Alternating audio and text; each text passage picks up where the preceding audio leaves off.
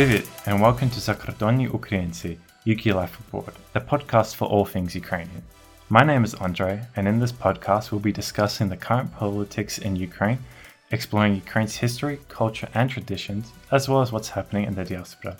With me are my co-hosts Brianna, Houston, Nathan and Alexa. In today's episode, we'll be exploring how COVID-19 has forced the diaspora to expand its online presence.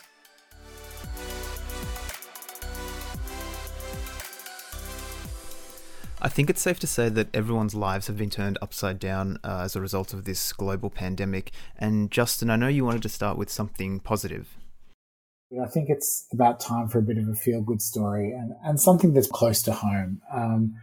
I'd like to kind of just touch on the realities of our unprecedented situation with COVID-19 and how our diaspora, our Ukrainian community in Sydney and Ukrainian community in Australia and Ukrainian communities all around the world are dealing with the isolation, social distancing measures that are affecting the majority of countries around the world.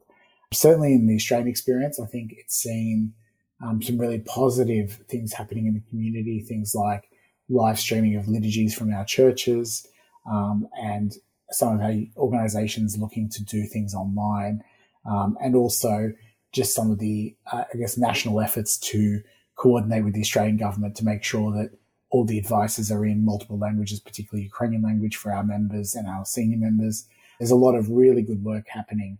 And obviously it's always encouraging when human ingenuity overcomes these sort of situations. But part of what I feel has happened in this scenario is that not only are our own members of our community taking part in these online activities, whether they be churches or otherwise, but a lot of our more, maybe less active Ukrainians in our community seem to be engaging quite a bit with this online presence. And I guess my first question to all of you was what your experience has been with that in comparison to the community you've grown up with, and what you think might be attractive about it, and what might be a challenge as we move forward past COVID-19.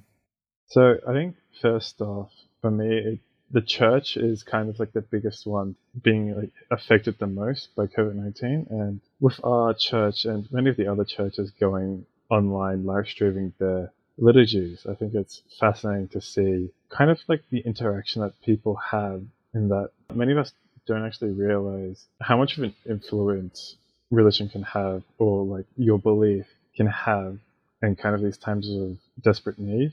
So I think just having this type of live stream brings us closer together, not only through this tough time, but also through our religion as well. But one thing I would say is that even though it doesn't feel the same, it's not invoking the same kind of reaction as some people might see if they were to go to church. It's kind of like having a group of friends. When you're all together, you kind of feel this atmosphere and connection between everyone. And it's easy to interact. You can kind of talk a little bit by yourselves or as a whole group, right? But being online, you don't have this interaction the same. It's not the same interaction that you'd feel. Sure, you're all together and stuff, but because you're not all there, you can't all interact with each other. It's a lot different. And I think after all of this, I don't think we're going to have kind of that same feeling again. Like, we're going to realize that this type of distancing or online presence doesn't really work for some cases. That's how I see this. Okay, is your example just specifically church for that one you're talking about, Andre? Yeah. Okay, because I was going to say, I remember from uni that a key part of the liturgy is there needs to be like active participation. And yeah, like you said, it's easier to have that active participation when you are in the same place with the priest, when you're all together. Whereas in the comfort of your own home, from what I can see here at home, there's a little bit of, I guess I'd say laziness where like, I know I'm meant to stand in this part, but, sometimes I know a couple of people here that don't stand when it's that particular part, or someone might say, I can see it from my room, and then watch the liturgy from their room. It's that kind of stuff, which I know it's kind of that, it's like a slippery slope. We started off really into it, and then it's kind of like, gone back. Now, that might just be my own experience, but I feel that when everyone goes back to church, when we are allowed to go back to church, I think that that very first liturgy is going to be an amazing experience. I think it's also allowed people to gain an appreciation for all the other liturgies that the priests conduct during the week, because usually people only attend on Sunday, but now because of live streaming, people can attend all the Vespers and all the other liturgies that take place during the week. And I think people have found a new appreciation for what the priests do on a daily basis. Do you think as well, though, guys, that the fact that it just so happened that this crisis happened over probably the most important Holy Week of our calendar, over Easter, has that made this even more impactful, do you think? I think it does. Like you said, a lot of people have missed out on this big celebration of Easter. And one thing that I do remember was that during the Propoviet, the priest at our church, he talked about how he received a message that day of how it's not the same, like being at home watching the liturgy. You don't have that same emotion. Like I mentioned earlier, it's not the same, and they don't feel this connection. And what the priest mentioned was that even though we can't be here all together, I think we all still need to be active, like Nathan said, being active, being part of the liturgy, singing even though you're singing by yourself, standing when needed, praying all together. I think he emphasized just trying to still unite us, even though we're all disconnected.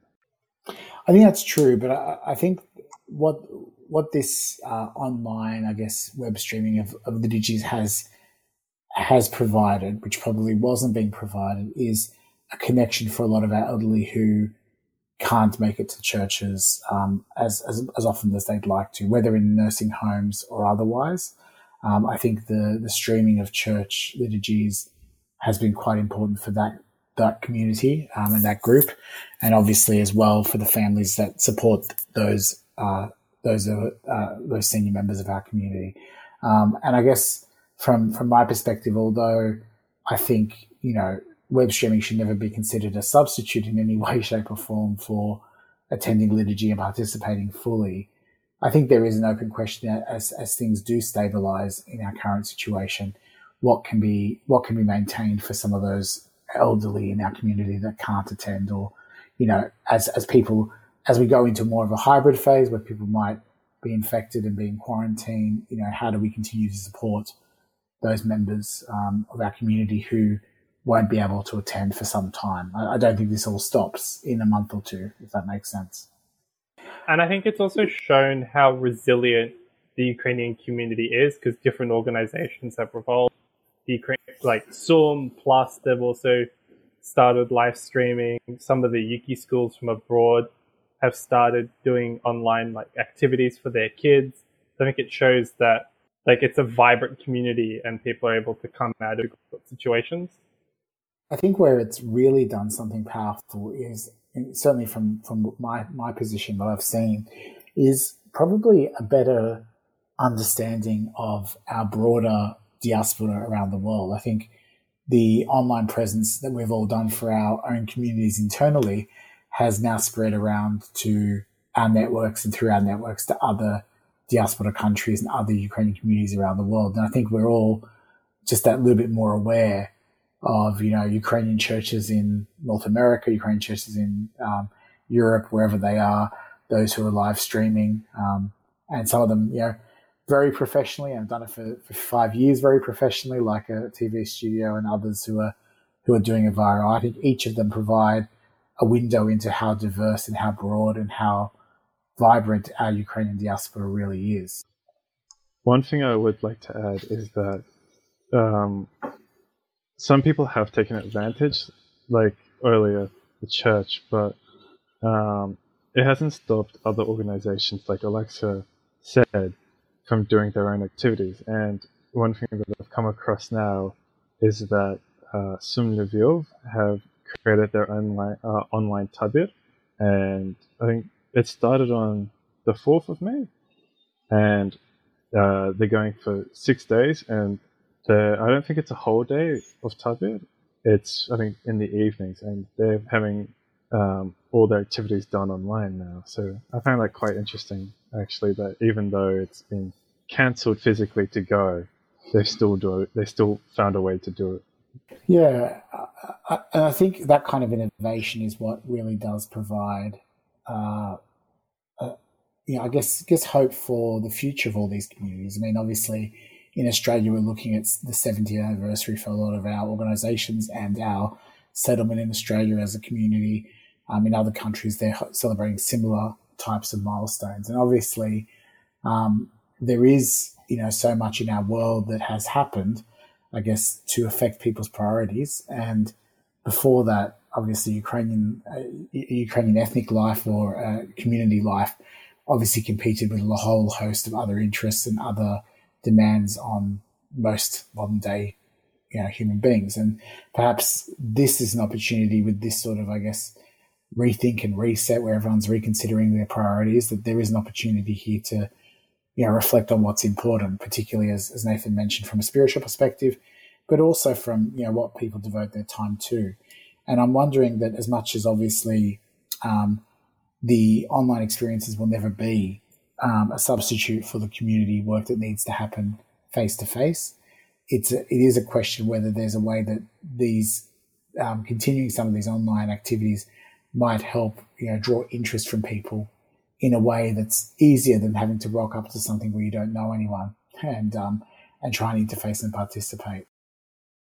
I did have a thing to say before about how, Sten, you were saying that having it online really opens up our diaspora and allows us to see the vibrancy of Ukrainian churches all over the world.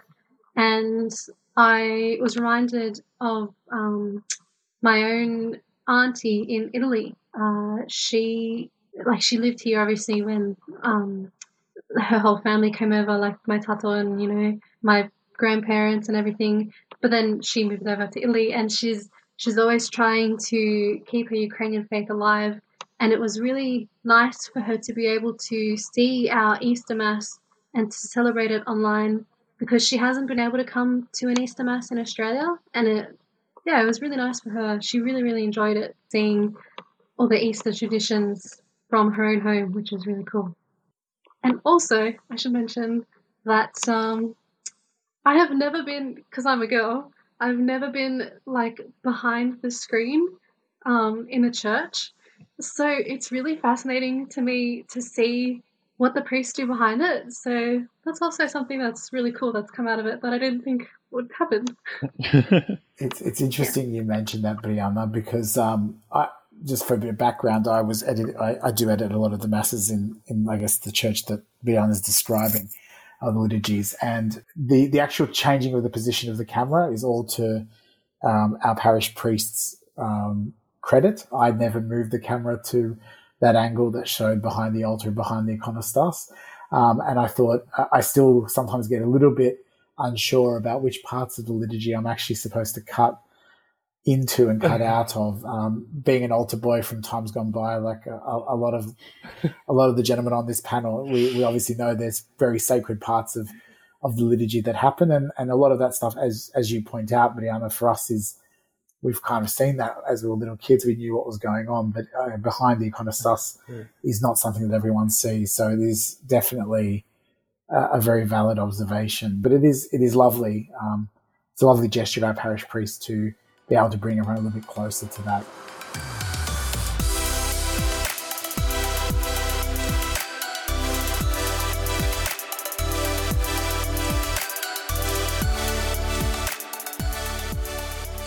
Thanks for listening to today's podcast. Catch us next week for more Ukrainian content.